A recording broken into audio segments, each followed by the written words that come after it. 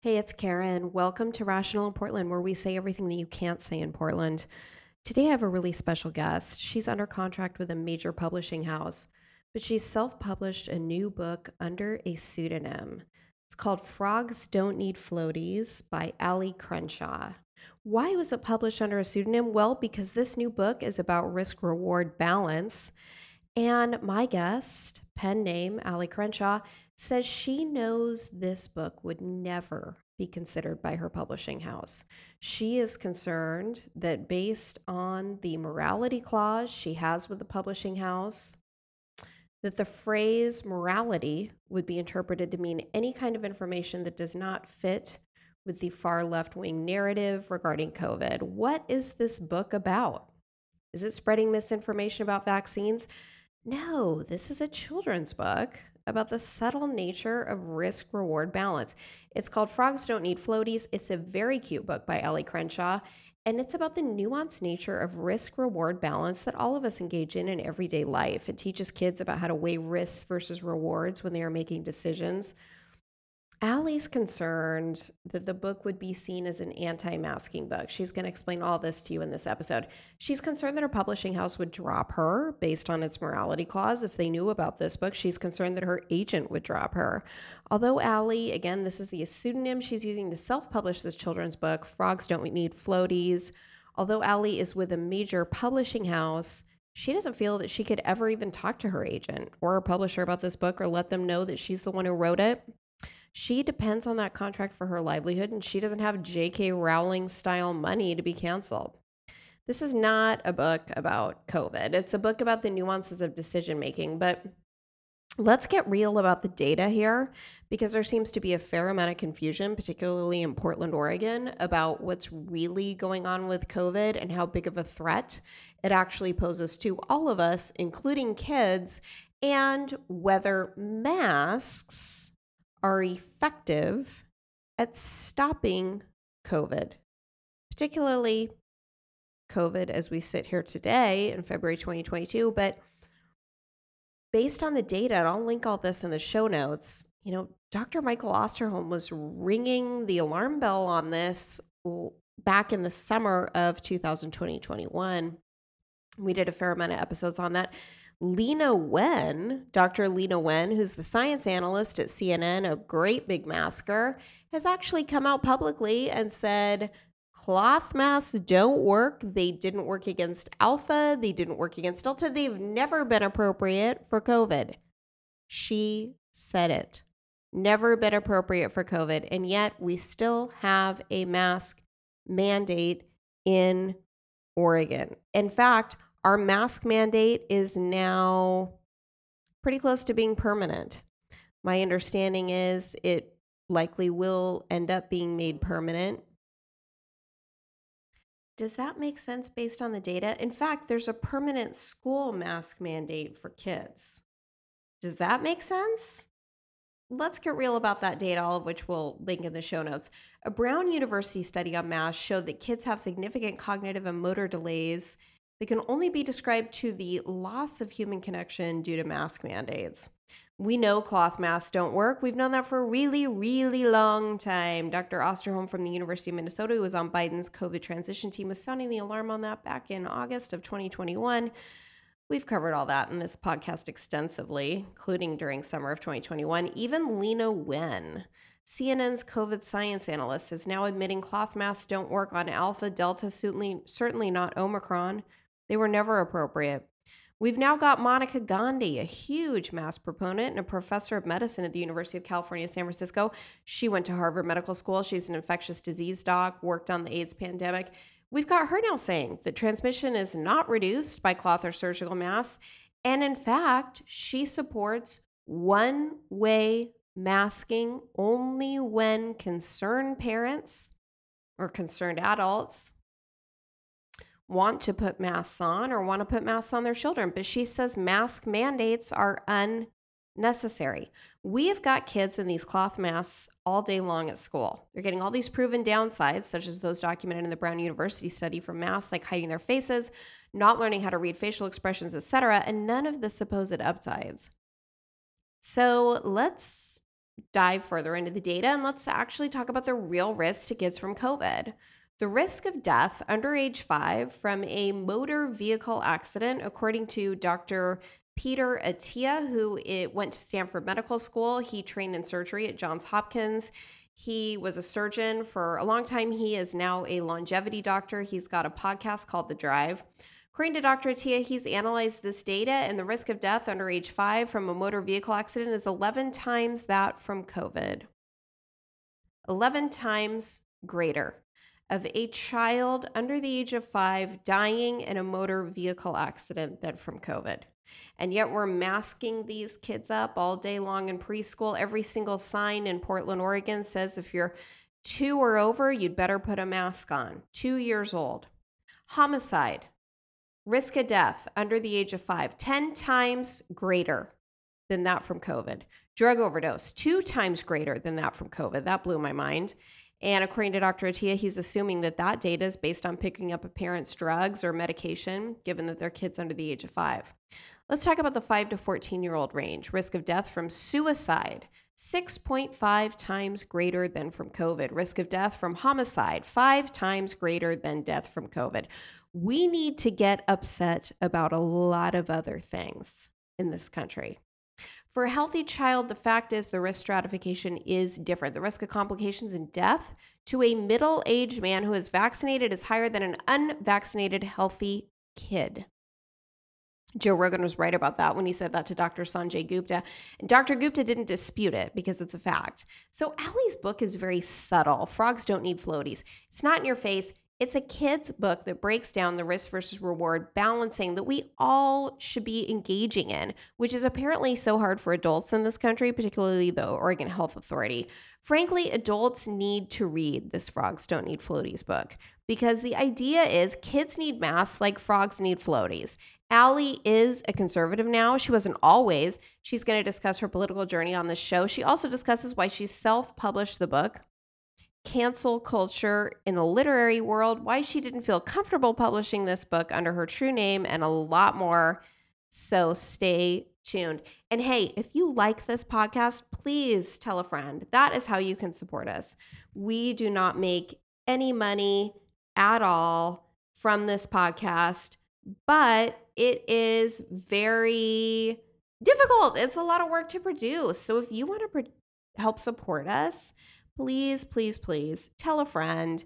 And it really helps if you give us a 5-star rating on iTunes. We have a lot of far left fringe people who have given us a 1-star review. And if you want to advocate for us and help us out, we're not requesting money. We're just requesting that you go to iTunes and give us a 5-star rating because that will help other people find the podcast. Please fight for us if you like what you hear.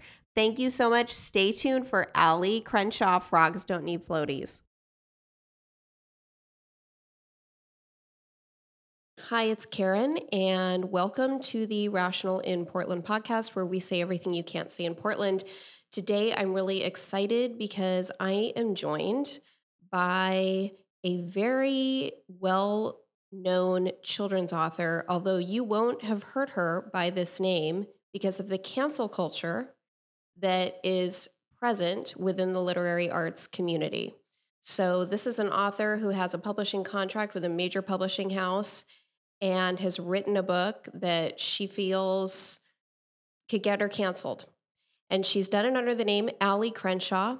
So Allie is joining us today. And Allie, your new book, Frogs Don't Need Floaties, is out now, right? Where can we buy it? Yes, it is out in the world. It's been a lot of fun. You have to go to Amazon and type in Frogs Don't Need Floaties book. For some reason, you need to write a book, and you'll see it. Okay, so we need to type in Frogs Don't Need Floaties book. And it's a children's book, right? Is this your first children's book?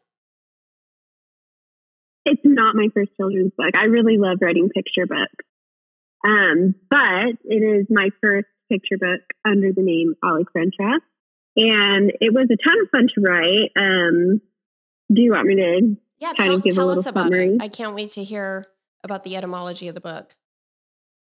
Sure. So Frogs Don't Need Floaties is gory for mask mandates, but it's never explicitly mentioned in the book. Of course, it's for children. You cut out really quick. It's about mask mandates, but it's not explicitly mentioned in the book. Yeah. Yeah. What happens is there is a class of frogs, and they get a new paranoid school nurse who wants to make them all wear floaties so that they don't fall into the puddles around the campus. And, the frogs, most of them are like, okay, if you say so. And there's one frog named Frankie who doesn't think this makes sense. He says, I know how to swim. The puddles aren't deep. It doesn't seem like this would ever be a problem. And he's the only one that questions this. So as the book goes on, it escalates. They end up having to wear scuba masks. At the end, he kind of confronts the nurse, and it has a twist ending. Ends up being a happy ending. He's able to help her understand risk-benefit analysis a little better. So I've read portions of it. I've read the portions that you've released on Twitter. Can you give us your Twitter handle so that we can direct people to you if they want to connect with you? Sure. It's Allie Crenshaw 12. So that's ALLIE Crenshaw 12. And if you want to preview a little bit of the book, Allie's got some really cute photos. You were able to find a great illustrator, it looks like. Yeah, that was my favorite part, I think. I just went to Fiverr, actually, and I got about 4 to 5 samples of different illustrators. Just paid them all to give me, a sketch. And I found this one girl who was so talented. And I let her know, I was like, this is about mask mandates. Is that going to be a problem? And she was totally fine with it and did a really good job. She did a great job. It's a really cute book. And the portions that I read that you had released on Twitter seemed very, just like you said, very subtle to me. They didn't seem it. I mean, they certainly don't talk about masks. It's about a frog who's forced to wear floaties, and the floaties get in the way of the frog's ability to thrive and do everything that a frog would normally do, or a kid. Like the frog character is like a child who can't play at recess, right? I mean, there's a section like that. Right. Like the frog notices, oh, these floaties are actually making it hard to color and do the things I like to do. Because, I didn't want kids to necessarily read this book and think, oh, this is about masks. That wasn't the intention. The intention was for them to kind of learn how to think about rules and why they exist and whether this rule is worth the, cost that it comes with, to question authority, not in a disrespectful way, but understanding that sometimes people in authority can be wrong. It's possible. And that just because everyone is doing the same thing doesn't make that right automatically. Well, and I think it's great that it's not literal. It wouldn't be fun. Right. If it were completely literal. And it struck me more about the kinds of tools that you need in life to make decisions about risk-reward balancing. Is that kind of what you were getting at? Yeah, totally. In the end, I mean, I'll give away the ending because it's just a picture book, I guess. He kind of shows his Don't teacher. Sell yourself short. It's everybody go out and read it. It's a great book. That's true. I don't want to give away the ending too much, but he helps his teacher realize this by replacing some of her things to keep her safe. He's like, oh, well, I want to keep you safe from poking yourself with the pencil, so you can only use crayons now. And a few things like that.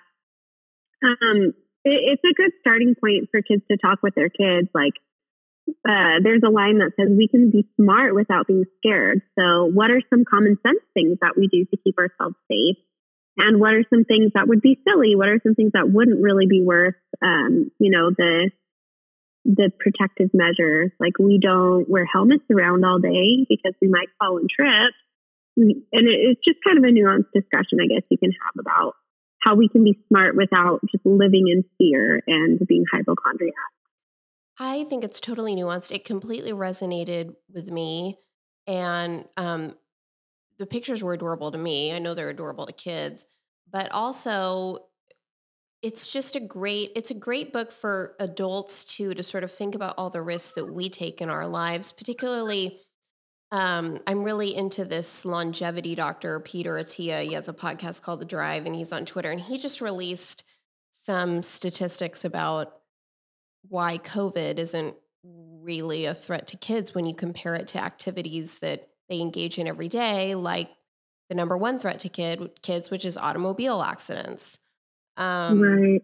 I mean, one of the bigger threats to kids than COVID for kids 5 and under, he said, was Mm-hmm. drug overdose. And I'm Oh, assuming that that just means, mom and dad left their pain pills out, or he said it could even be, baby grabbing a way too much Tylenol or whatever. But those are the mm, kinds. Especially, I live in Oregon. It's a marijuana friendly state, and in fact, all drugs here are decriminalized.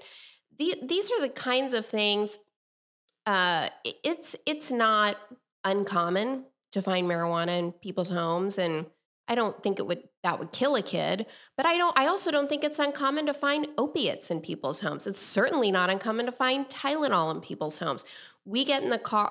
Portland is, as much as it likes to think it's a transit friendly city. It is nothing like New York or DC. Their transit is frankly terrible. It doesn't go to all the quadrants of the city, and we rely really heavily on cars. It's a lot like Los Angeles. It's a lot like it's worse than the Bay Area in regard to transit, but the Bay Area, they love their cars, and we're really just, unless you live in one of those like New York or DC type cities, we're driving our kids around all day long. We're clearly taking a calculated risk every time we do that is far, far more dangerous to them than COVID.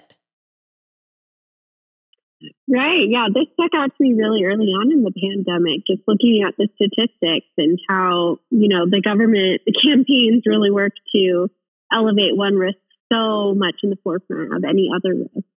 And it's not healthy. It's not healthy to walk around, in anxiety that your kid is going to get this disease. When by all available statistics, if they're healthy, they'll be totally fine. What was your tipping point that clued you into this risk benefit type analysis? I know relatively early on we knew it wasn't a threat to kids, but what was it, like an article you read or a podcast or what? And maybe it wasn't one moment, but if it was, I'm interested in hearing about it. Yeah, it was just not one moment specifically that I can point to, but it was just as I listened to different voices, like, well, Ben Shapiro was one, which I know he's kind of, some people love him, some people hate him, but I think he, does a good job kind of laying out what the statistics are. And early on in the pandemic, that's what I would listen to because it kept me sane to feel like I understood what was happening. Not just, and the age stratification, a lot of the mainstream media was not covering the age stratification. So it was comforting to hear that and to understand the, context of the statistics a little deeper. So you could have ensconced yourself like most of the rest of us did in, whatever was coming across our news feed, fear porn, and just been terrified and hold yourself up and your kids up in your house. And you were kind of curious and seeking out actual data points, it sounds like. Right, exactly. And it sounds like there was a big group on Twitter that, like, the Team Reality kind of started early on. I'm late to the game in Twitter. I only started my account a few months ago. Yeah, there's But a I have friends on there hashtag. who, yeah, Team Reality, and they've been sharing just the straight statistics since the beginning, which is really cool. So I know I'm Alex late to the Berenson did a game lot. too. When did that Mm-hmm. when did that start? Did that start soon after March 2020 or even in do you know when that started, or did you just, when you arrived on Twitter, it was already there? I'm not sure when it started. I know Alex Berenson was one of the very early ones who was actually analyzing the statistics. But I didn't have my account back then, so I wasn't following it closely. Berenson's the one. who was banned on YouTube and getting podcasters banned on YouTube. And he wrote a book called Tell Your Children About Marijuana. He was a New York Times writer. I mean, he was an Ivy League education. He's not a dummy. He's not some kind of Alex Jones wackadoo type. He's not from what I can tell, he's not solely invested in riling people up. He's not like an entertainment figure. I mean, he really is actually interested in studying the numbers and putting that out. And my understanding is he now has a Substack, and I know he has a. Is he on? Did he get banned from Twitter? He did, yes. I have the tweet right here. I just pulled it up. This is the tweet that banned him forever from Twitter. He wrote, "It doesn't stop infection or transmission." True, that proved to be true. It doesn't stop infection, right, or transmission. Don't think of it as a vaccine. Think of it at best as a therapeutic with a limited window of efficacy and terrible side effect profile that must be dosed in advance of an illness. And we want to mandate it, insanity. So it's funny because that whole thing, that's what got him banned from Twitter forever. Looking at it in hindsight is 2020, everything he said was completely accurate. Didn't stop infection, didn't stop transmission. It's kind of more like a therapeutic because it does,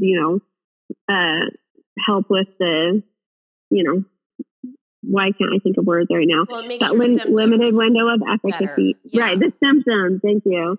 Sorry, I have a child that is totally throwing a tantrum in the background. My husband is babe. My husband's watching them.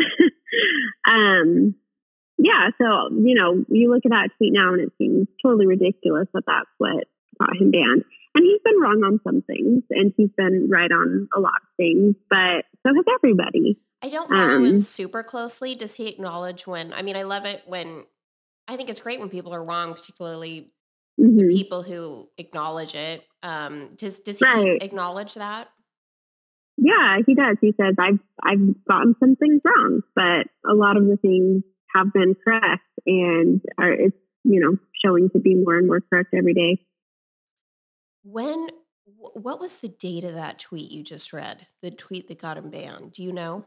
Ooh, yeah, let me see. That was August 29th, 2021. Wow. Okay. So just this last summer. So he lasted a while. Yeah. Yeah, and what's so amazing, and now he's not back on, right? They haven't let him back on. He's No, yeah, I haven't really heard many times of people being banned and then being able to come back, even under different names, because they have your right. They still can tell that it's you. Yeah, and that's a big part of somebody's career. They're following their platform on Twitter, so I think he's pursuing some sort of legal action against Twitter. So are a lot of different people. Well, it's just crazy to me because it turned out to be right. And if I know Jack's stepping down, but if any of those staffers were actually cool, they would acknowledge that it turned out to be right and reactivate it. Right. Yeah, it's true. But I think at this point, there's a personal vendetta and, both ways. He and Twitter just hate each other. They've got legal action. And yeah, I'm sure that that's right. Because your message is so complex and interesting and not explicitly about masks, did you ever try to see if a mainstream publisher such as the publishing house that you're under contract with would pick it up, or was that just too scary of a proposition? It would be too scary of a proposition. Also, as an adult, the parallels are pretty clear. As a child, they might not be so clear. But as an adult, I think it would definitely get a lot of angry feedback.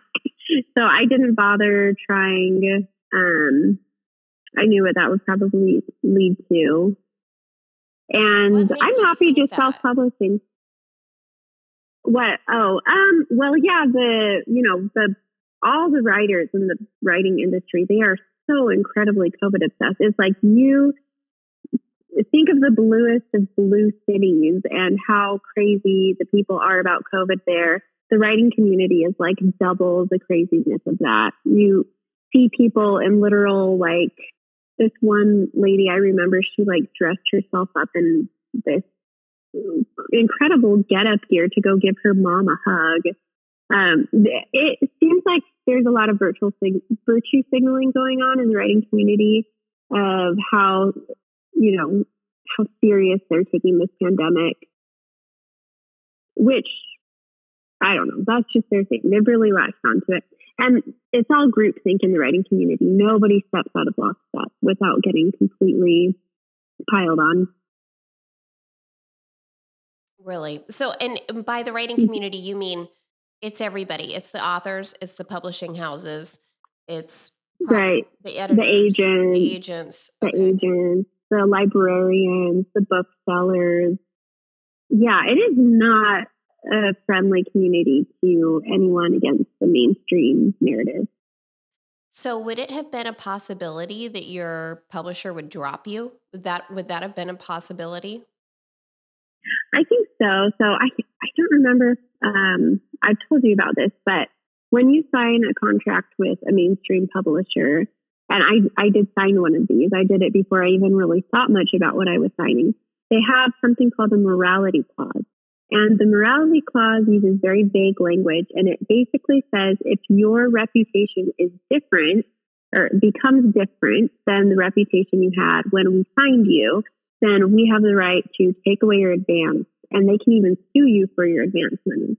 I guess the idea is that, if you become a persona non grata, they can't sell any of your books. They lose out on money. They can sue you for your advance money.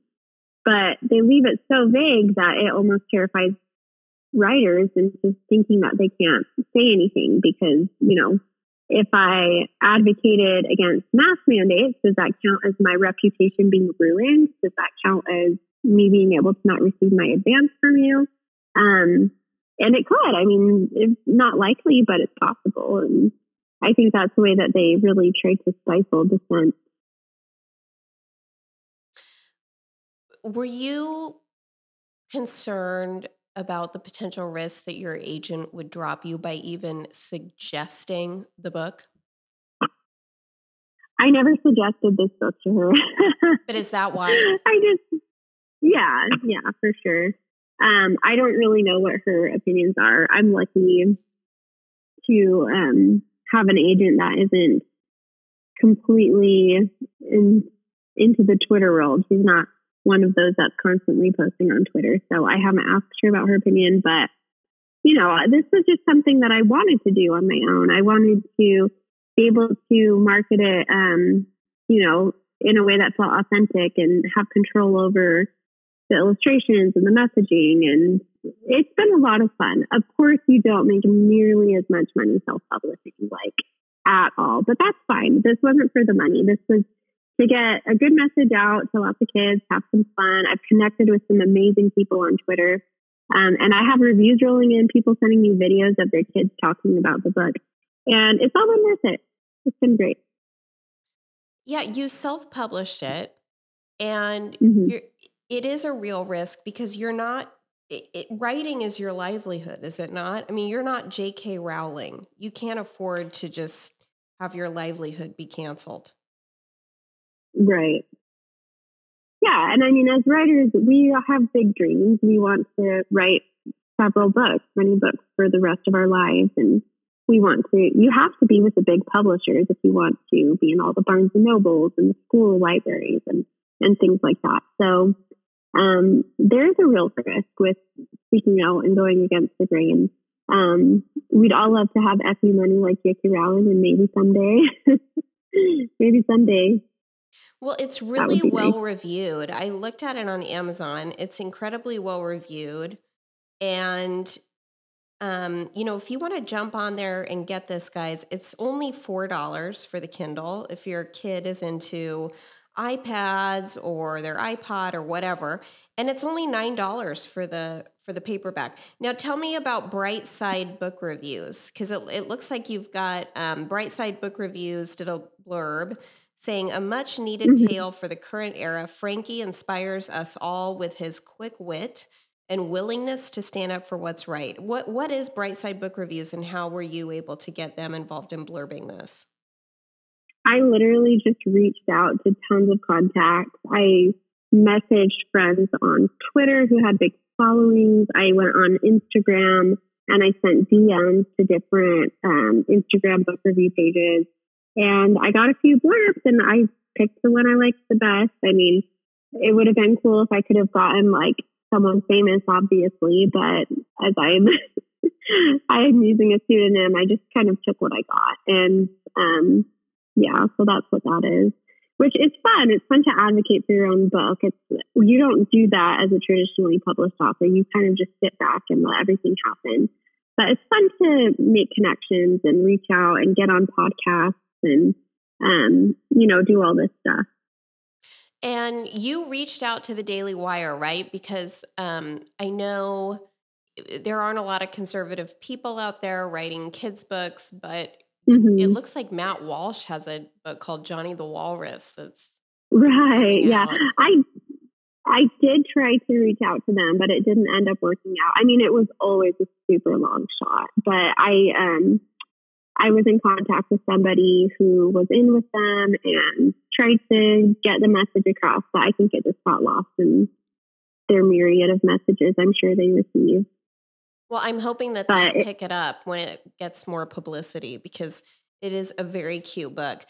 Tell us about your political evolution, if you have one. Were you always I'm assuming you identify as a conservative. Were you always a conservative? sure. So I would say that through college and maybe like a year after college, I identified as liberal. I was an Obama supporter. Um, and then I couldn't even tell you exactly how it shifted. It really started to shift with Trump, and I know that the people that listen to your podcast, many of them probably hate Trump. Some might like him, but something about Trump I did like, and it was weird because I saw everyone around me absolutely hate this man. But a lot of the messages resonated with me. And even though I considered myself a liberal, I think I really did have a ton of conservative values.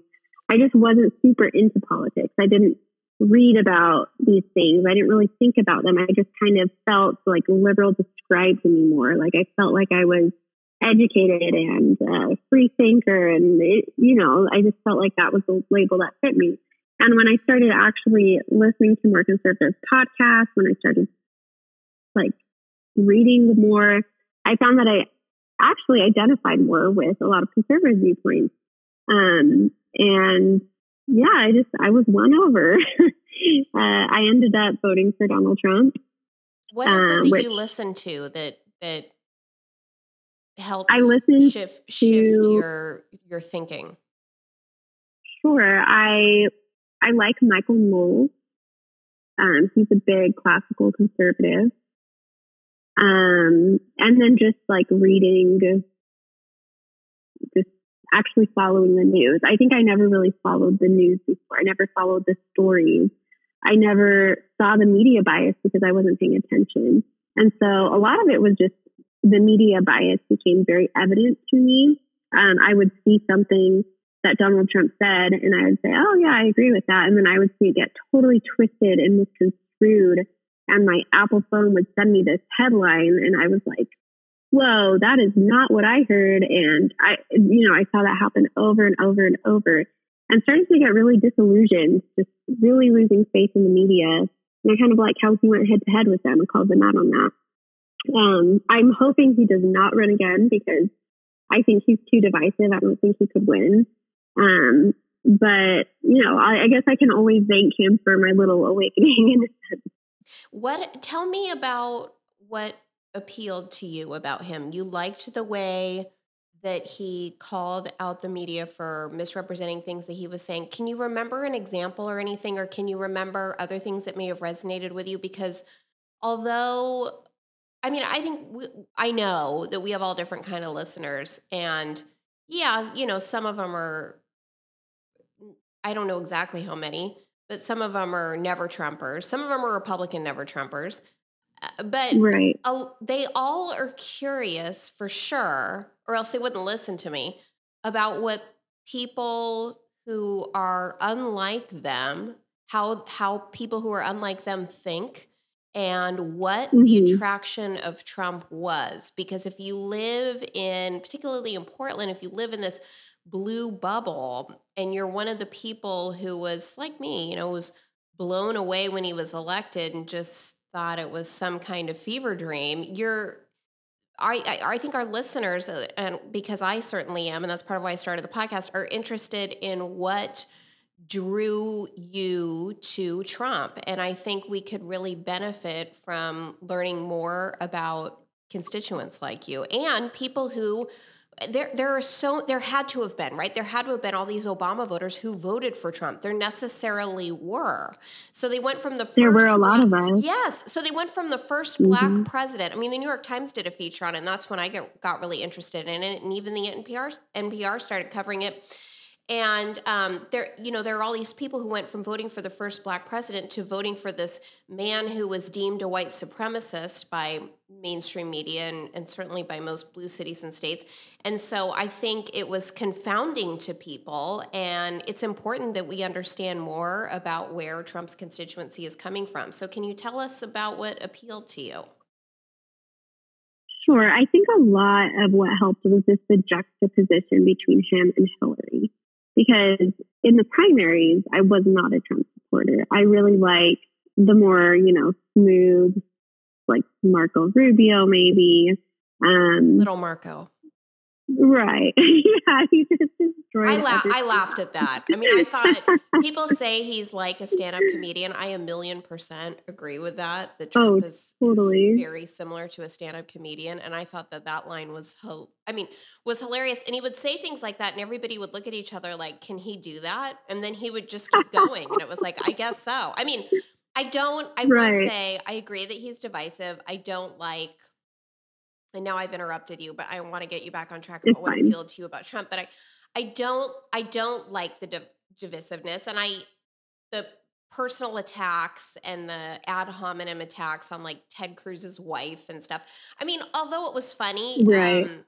I don't know. I like I know politics is dirty. I'm not an imbecile, but I also like and appreciate civility and statesmanship and a John McCain style of governing, a John McCain style of classy leadership, which I just thought was, although he was hilarious, I felt was Hmm. severely lacking and troubled me. And what would you say to that? I mean, as appealing as he was to you, you're So, now saying he's more divisive, but is that something that you saw as a downside at all? so basically, I think what happened is a lot of conservatives, we've had the John McCain types and we have had the Mitt Romney types and we've had the Jeb Bush types that Well, are none of very them won, civil right? and exactly that's it. They're boring. They let people say crap about them and they never fight back. Mitt Romney was like milk toast and called all these horrible things and it just didn't we got sick of it, I think. They never seemed like they had fight in them. They would never fight for the country. They would never um you know it just seems like they would roll over, I guess, on policy, on against the media. So I think that yeah, it was uncomfortable. Like he would say some things and it would just make you feel like, oh, this guy's an idiot. But at the same time it was, I don't know, there were other things that were good that were more important Yeah, I want to hear about than that. that. What are some of the things that you can think of that really resonated with you? I mean, obviously Uh, he punched back and you like that, and there was a big juxtaposition between him and Hillary, and you were about to tell us about that when I rudely interrupted you. right. It was the juxtaposition of the establishment been there her whole entire career, just totally focused on, Washington, and she seemed very corrupt. And him, just a newcomer, he seemed to have some genuine patriotism and love of country. Some people might disagree with that, but I felt like he was authentically more patriotic and cared more about America. Um, And then, so at the beginning, it was kind of more that. And then I think after he got elected, just seeing the state of the country, he did have a lot of good results in his first 4 years. So I felt better the second time around than the first time around, actually, because I was feeling pretty good. I was like, well, like we were in a pretty good spot. The country seems to be doing great economically. As much as people said he was racist, he did a lot for the communities that he was supposed to hate. He did a lot for the HBCUs, the opportunity zones in the Black communities, was starting to gain a lot of Black and Latino support compared to other Republicans. And I think, I just saw a lot of good momentum going, but the pandemic just totally crashed and burned everything right before, and we still haven't recovered from it. And it's hard to say in a parallel universe what things might be like if he would have won. It's hard to say. I personally think the inflation would be a lot less worse, because I think a lot of Biden's policy decisions have led to this inflation, just pumping trillions of dollars into the economy. Well, Trump was the one. Gas lines. What would you say, though, Allie, to somebody who said, look, Trump was the one who started writing the checks. He made sure to sign all those with his name. He made a big deal about handing out money to the American people. What would you say to and that? I think that was, that was a huge mistake. I think that the pandemic just threw a wrench into everything, and it's when things started spiraling out of control. And that's another reason I wouldn't want to vote for him again, was because of the pandemic response. It was scary. Nobody knew in the beginning how serious it was. And the initial checks seemed like they weren't that bad. I think they had high approval. But in retrospect, I think that the Great Barrington Declaration might have been a better way to go about it. We'll never know. It's hard to say, but I do think that next time around, I'm looking for a more Ron DeSantis type. Yeah, well, I think he's pretty broadly has a fair amount of bipartisan support. He's promised teachers raises. He's seems willing and able to reach across the aisle. Although he's said that I've heard that he said that he's not going to run if Trump runs. So I don't know. Do you think Trump's going to run? I've looked into this. He's never actually straight out said he is not going to run. He's left it a little bit vague. He said he loves that. He would. Right. Of course, he's going to leave us hanging. Right. Yeah. And I am so nervous. It is going to be the most interesting thing because Trump is going to run again. I mean, he has high support still in the Republican Party, and I think he'll run again. I don't think it will be good for the party, but I think it's going to happen. And I would hate to see him and Ron go up against each other and him just totally destroy, because he just destroys everyone. I'd hate to see them duke it out. Yeah, I think for a lot of disaffected Democrats, that would be really heartbreaking, because I think they're hoping, and for people who've recently switched parties, and for the Republican Never Trumpers, Lincoln Project style people, I think that everybody's that contingent is hoping that Trump doesn't destroy somebody like DeSantis who can grab a bunch of disaffected Democrats. Although, as long as Trump has his base, it's tricky. Trump still needs the disaffected Democrats. That's the problem. He still needs the former Obama voters, and he's got you, and I'm sure there are others like you, but he certainly needs to have enough to carry it over the finish line. Although if Biden continues the way he's going, I don't know that it'll be that hard. But certainly, although Trump started by writing the checks, like you said, it was scary, and I didn't think that was crazy. I mean, I remember thinking that made a lot of sense because he was following Fauci's advice to lock down. And I remember saying early on, if you're going to tell people they can't work, you're going to have to give them money because everybody's going to starve.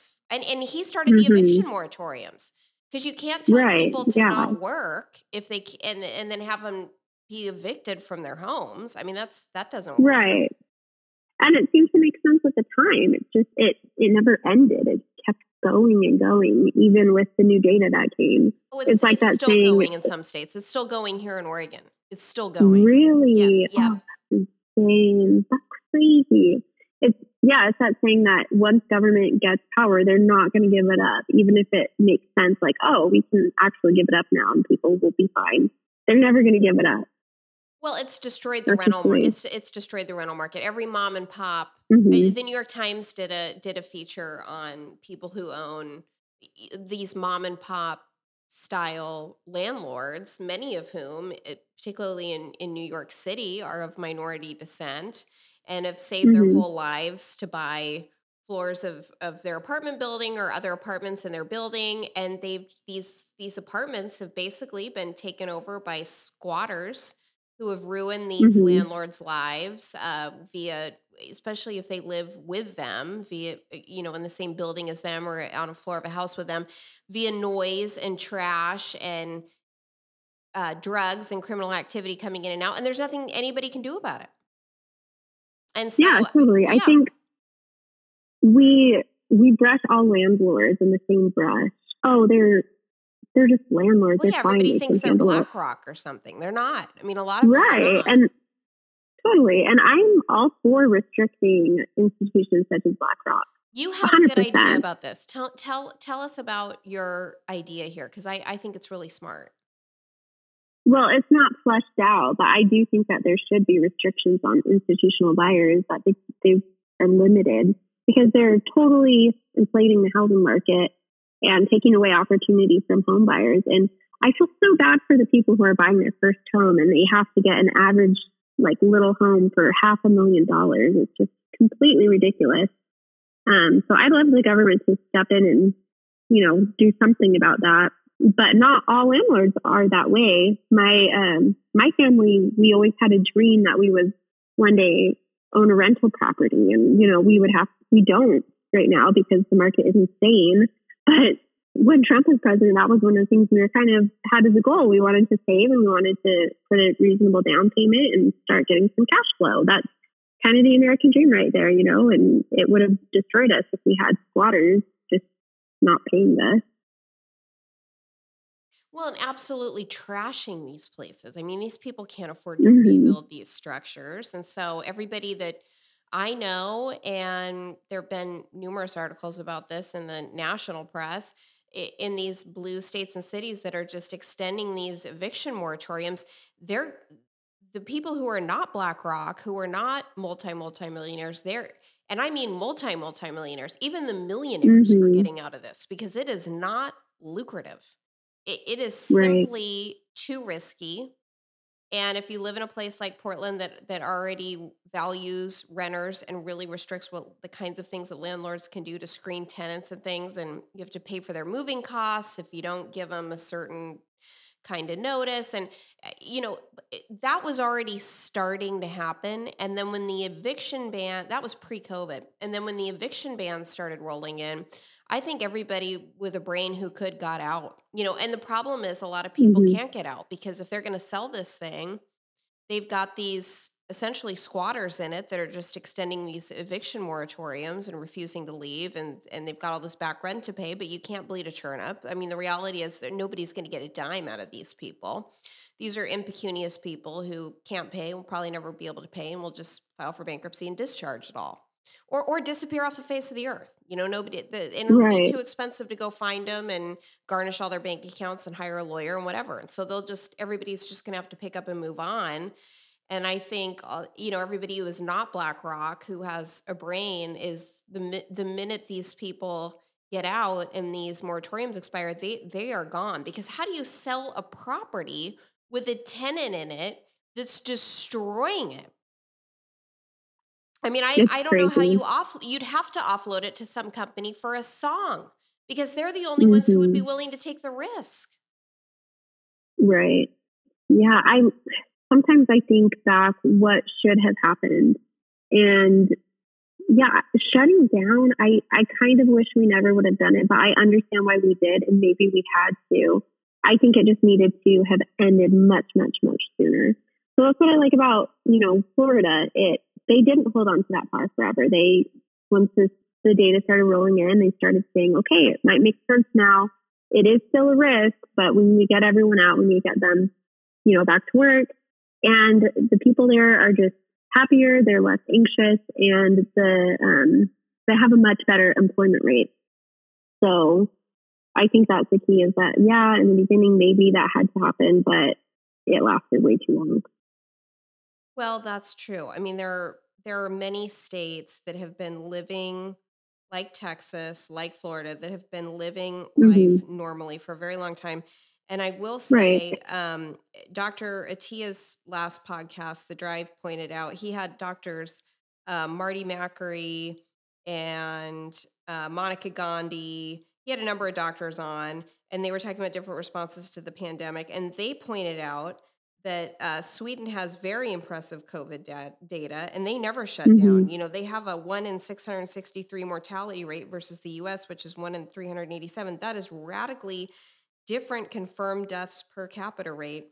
And what they did, they screwed up in some ways, which is Hmm. and it was controversial. I mean, they kind of just sacrificed the elderly in the same way that Cuomo was doing, but they could, it could be yes, and you could proceed normally, and they could have protected vulnerable people selectively while letting everybody else live their life. But they never focused on mass. Sweden kept younger people functioning and the economy going, and they seem to be far better for it and have better death rates. Now, they're not fat like we are, and Hmm. we have a lot of comorbidities that they don't have. We've got diabetes going on and heart stuff and all kinds of things that they don't have to deal with. Hmm. But that said, it's certainly an interesting model. I mean, there's certainly an argument there that we never did have to shut down, that had we selectively, I mean, we identified that the elderly were at risk very early on, and had we selectively protected them, fit them with a respirator if necessary, but sequester them if necessary, lock them down if they want to be locked down, and certainly get nursing homes under control. But otherwise, I mean, you just proceed normally. And of course, they trust their government more, and so a lot of them are vaccinated, and they're not going to have the same deaths because they're not fat, and they're not all dying of COVID with all these comorbidities and things. They're Right. vaccinated and healthy. So that, of course it's going to be different. But the point is, I will never forget the day they announced we're proceeding business as usual. And Hmm. I don't know about what it was like in your circle, and I know your circle is very different because you're in a more of a red place, right? Are you in a red state? Not at the time. And I mean, Okay, you were I in a blue remember this state at the time. absolute screeching. Yeah, Yes. screeching. They hated them for it. And I remember thinking, like, well, let them do what they want. They have their own country. Why are we like shrieking about this? It made a lot of sense to me. I thought that it probably would end up working out pretty well. And it ended up fine. Well, also you have to think, what are the excess deaths? I'm not sure what these statistics are, but not everything is measured by COVID deaths. That's I right. mean, maybe they had more COVID deaths, but maybe they had less deaths of despair or less deaths of overdose. Maybe they have better quality of life. Like there's all these Oh, I'm different sure factors that go you're right. into You're it. exactly right. And I'm sure that that's Yeah. true. I'm sure that that's true because no, they weren't isolated like we were. I mean, unfortunately, they didn't Right. isolate their elderly either, but they weren't isolated like we were, and they weren't filled with this kind of empty loneliness that was existing here for so long, where the only people you see are other members of your immediate family and the DoorDash guy, and everybody's scared to hug grandma. I mean, they were outdoors Hmm. getting together, and whereas we had in Oregon anyway, we had an outdoor mask mandate that Oh, lasted. I mean, it was only just lifted this last summer. and totally unscientific. There's no proof that that helped outdoors. Oh, it was At least early on, they were absolutely saying that insane. outdoor transmission is like extremely minimal. It's just kind of silly. But yeah, I wonder if we would have focused as heavily on health as we did on virus avoidance, Exactly. we Don't close probably the could have saved a lot of gyms. lives. Don't close Yeah, the yeah. playgrounds. Don't close the parks. Don't close the Go gardens. to the beach, get some vitamin D, go out in the sun. You know what, Allie? It's worse than I thought. Oregon did not Yeah. lift its outdoor mask mandate until November 23rd of 2021. That was when it Oh was my lifted. God. And That's how long we've been crazy. living with that. And so to this day, you can still Bless see, you. I mean, in part, it's people wanting to give the finger to Trump because he didn't like masks. But to this day, Right. you still see people out and about with a mask on, outside with a mask on, with a respirator on, with a KN95 on, alone playing golf with 2 surgical masks on because they've just been living like this for so long. And I find myself, I'm one of the idiots that people point to. I find myself outdoors with a mask on just because it became a habit, and because we still have our indoor mandate here in Oregon, and I'm always running in and out of somewhere. I can't drop the kids off at school and be on school grounds without a mask on, and so I put one on. But so I find myself in the car with it on, outside with it on, because I gotta put it on to idiotically walk to my dining table 5 feet. I got to put a mask on because COVID knows once I've sat down, right? Do you think that the literary world would be more accepting of your book now, or maybe even 6 months from now, given that the hard maskers, she's nuanced, but she was always a hard masker like Monica Gandhi. I mean, even now she talks about how one-way masking works, even though she wants masks off kids in school. But, she Right. wants masks off kids in school. I mean, Medium just came out with this article. More than 200 medical and health professionals co-sign open call for normalcy for U.S. children.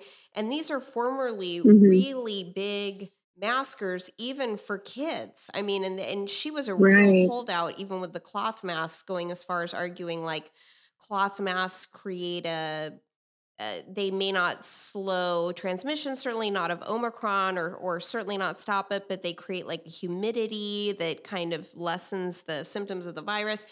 And Monica Gandhi has signed this. Dr. Lucy McBride, who's an internist and mental health advocate, is really pushing this. And there are just all these people now who, although were pro-mask, are now coming out and saying, look, finally, after 2 years, I don't know why it took so long, but the evidence is in, and this masking of kids has to stop. I mean, do you think that the tide is turning? It's definitely turning for sure. Although there is a very large segment. I mean, not a majority, but there is like maybe I would say 33% of people who I don't think are going to let this go for years, honestly. But yeah, I think that there would be a lot of people maybe secretly messaging me like, I agree with you. But as of now, I don't think there would be any public support at all. That's interesting about Gandhi. Did you know she just said that she's not giving her children the booster? Yeah, well, she was on this. I encourage anybody who is interested in nuanced thinking about COVID to listen to this part. It's called part 2 of this COVID analysis on Peter Attia's Drive podcast. He's a Stanford MD who was Hopkins trained as a surgeon who decided to do longevity work. And he had her on and a bunch of other great people on, like Marty Makary. And she said, Monica Gandhi, who was just I thought was super interesting, and I was kind of following on Twitter just because she was a little more nuanced, but she was just mask, even with the kids. And she said some things that on this podcast that absolutely blew me away. Not only that kids don't need boosters, she went into natural immunity. She said, if you've had COVID, you've got the best booster of all. That's a quote from this podcast. I mean, I almost fell over. And you would have gotten banned on Twitter if you said that 6 months ago. Well, and her saying that? Right. And yeah, the tide is turning. I have a theory, though. Oh, go ahead. Yeah. I want to hear I think that they realize that they have a losing message. Biden's approval is in like the high 30s, low 40s in a lot of polls. Oh, it's been terrible. And I think Right. I think that they want to move on. I think that in a way, this is, because of the data, but in a way, it's also calculated. They want a new message. They want people to be less divided and angry over this. So I think that's part of why they're changing the messaging and letting it go, which, is a good thing because it needs to be let go. But yeah, maybe I'm just a cynic. I don't think everything is because people are honest. It's amazing to me. I do think part of it is the data. What the data was obscured. Why are we learning that cloth and surgical masks are useless 2 years into the pandemic? Right, exactly. There has been an absolute absence of fulfilling the NIH and CDC's obligation to give data to us. They've got these astronomical budgets and they can't do a basic study on masks. And we had all these states and cities with kids and people who are going about their lives not masking. I mean, we didn't have to subject anybody to quote unquote ethical health risks. We could just compare a not unmasked population to a masked population. It's almost like we've got a bunch of little countries around here that we could have done that with. Exactly. Yeah. They messaging is still mixed because they are still saying, oh, any mask that you're comfortable in is better than no mask. It's like, well, that's not really true. Well, I think some of them. I think some of them are. I think Monica. Some of them. I think Monica would say that, but only to the extent that it not because of transmission. So she was really clear on Atiya's podcast that she would only say that, for example, a cloth mask is only going to be helpful to you because it creates this humidified environment around your face and it could lessen symptoms of COVID. And she didn't go into what we're talking about here, whether that would even move the needle. But she was pretty unequivocal. January 27th, she tweeted, respirators, other high quality masks are highly effective at protecting their wearers, regardless of what people around them are doing. My mask protects you and your mask protects me is obsolete. Allow for masks optional for students and staff. I mean, I almost fell over when I read that. Good for her. It's hard. I think it's hard for a lot of people to accept that they were wrong because it's the sunk cost fallacy. We want our sacrifices to have been worth it. We don't want to confront the possibility that maybe we did something and it was silly. That's hard to accept as humans. So good on her for admitting that. So tell me about your anonymity here with the book and promoting the book, because I'm anonymous too. And I wonder how you feel about that. I have a lot of people, and I'm sure you do too, say privately that they agree with me, that they agree that this direction that we're sliding into is bad, that, and Jordan Peterson, I think we talked about this earlier. Jordan Peterson was tweeting, look, you need to stop being anonymous because then you dissociate between a public persona and a private viewpoint, and you're screwing up. You could get screwed up mentally. You need to say what you think carefully, but the alternative is worse, because if you're not happy with the university, or let's say the literary world for you, who knows what's coming, and people need to be able to say common sense views out loud. If America is a fundamentally good place, what would you say to that? Right. I don't know. I have a little bit of cognitive dissonance going on because in theory, I do kind of agree with what he's saying, and I see where he's coming from. I wish that, you wonder if everyone felt like they could just say their mind and speak common sense. If everyone did it, it would be easier to do because, it wouldn't be as different. It wouldn't be as othered. But at the same time, we live in reality. We don't live in theory. And the reality is that you will get dropped by your publisher. Your dreams will be dashed. You know what I mean? So, oh yeah, I agree. I mean, I'm still anonymous. I'm not coming. I didn't. It made me think a lot, but I didn't come out with my own name and invite Antifa over to my house.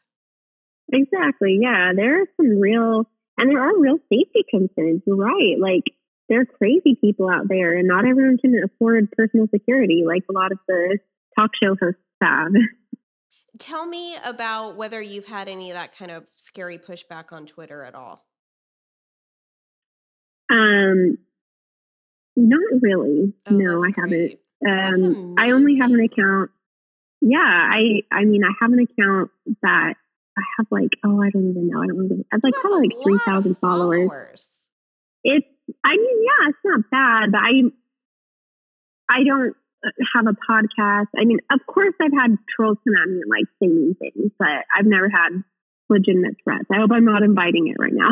But I've had friends who have gotten that sort of thing in their DMs, and you know, it's scary. But I think a lot of these people are just bored and lonely and angry, and not hopefully not a legitimate threat. But you never want to come across that. It does. It is scary.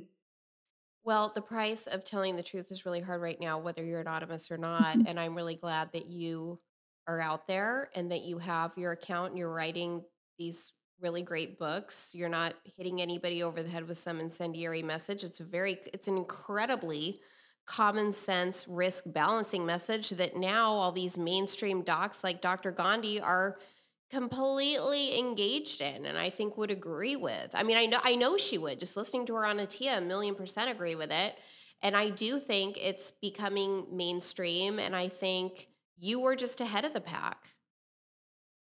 Yeah, let's get a blurb from her, right? Oh, wouldn't that be great?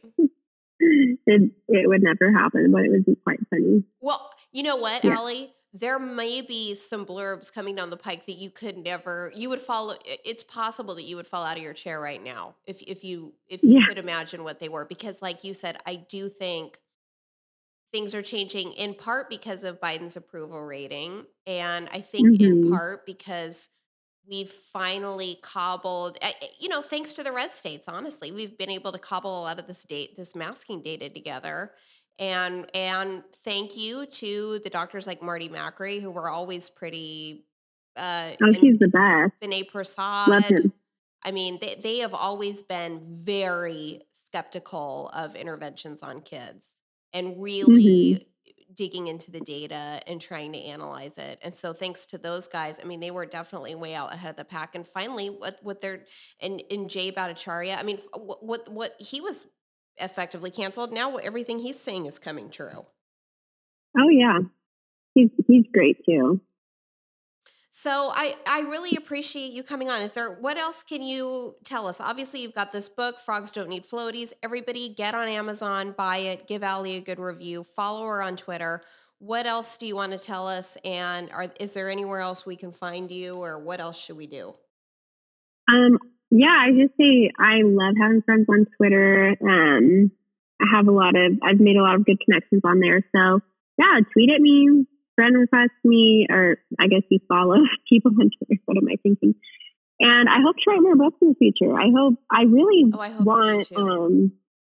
yeah, if you're an author, if you're a writer, if you're a bookseller, librarian who is conservative leaning or team reality, shoot me a DM. It'd be really fun if one day we could get a big group of us together that just kind of help support each other. And we kind of have a little one going, but there's not many of us yet. So, Well, and this, yeah, not let to me know. sound too woke or too Portlandy, but on women in business and other women Mm-hmm. entrepreneurs and other, I mean, we have a lot, especially those of us who are mommies and who are really invested in this idea of masks coming off these kids. We have a lot in common. And the fact is, the New York Times has done piece after piece of this conceding that Mm-hmm. droves of women have left the workforce because of these idiotic, lengthy school closures. And the bulk Yeah. of all of this COVID garbage of homeschooling and domestic chores and massed The grocery shopping, quarantine that has fallen on forever. us. Mm-hmm. So it would be great to get more support. So get out there, get on Twitter, follow Allie, get her book Frogs Don't Need Floaties. It is out now, and if you are interested in any kind of nuanced discussion or risk balancing discussion to have with your kid, and I thought it was just enlightening for myself because it just made me think of all the other things that are threats and risks that I take in everyday life. Pick it up. It's adorable. It's got really cute illustrations. And Allie, congratulations. Thank you so much. And thanks so much for having me on your show. It was really fun to get to know you and chat. It was fun to get to know you too. I hope you come back. I hope so too.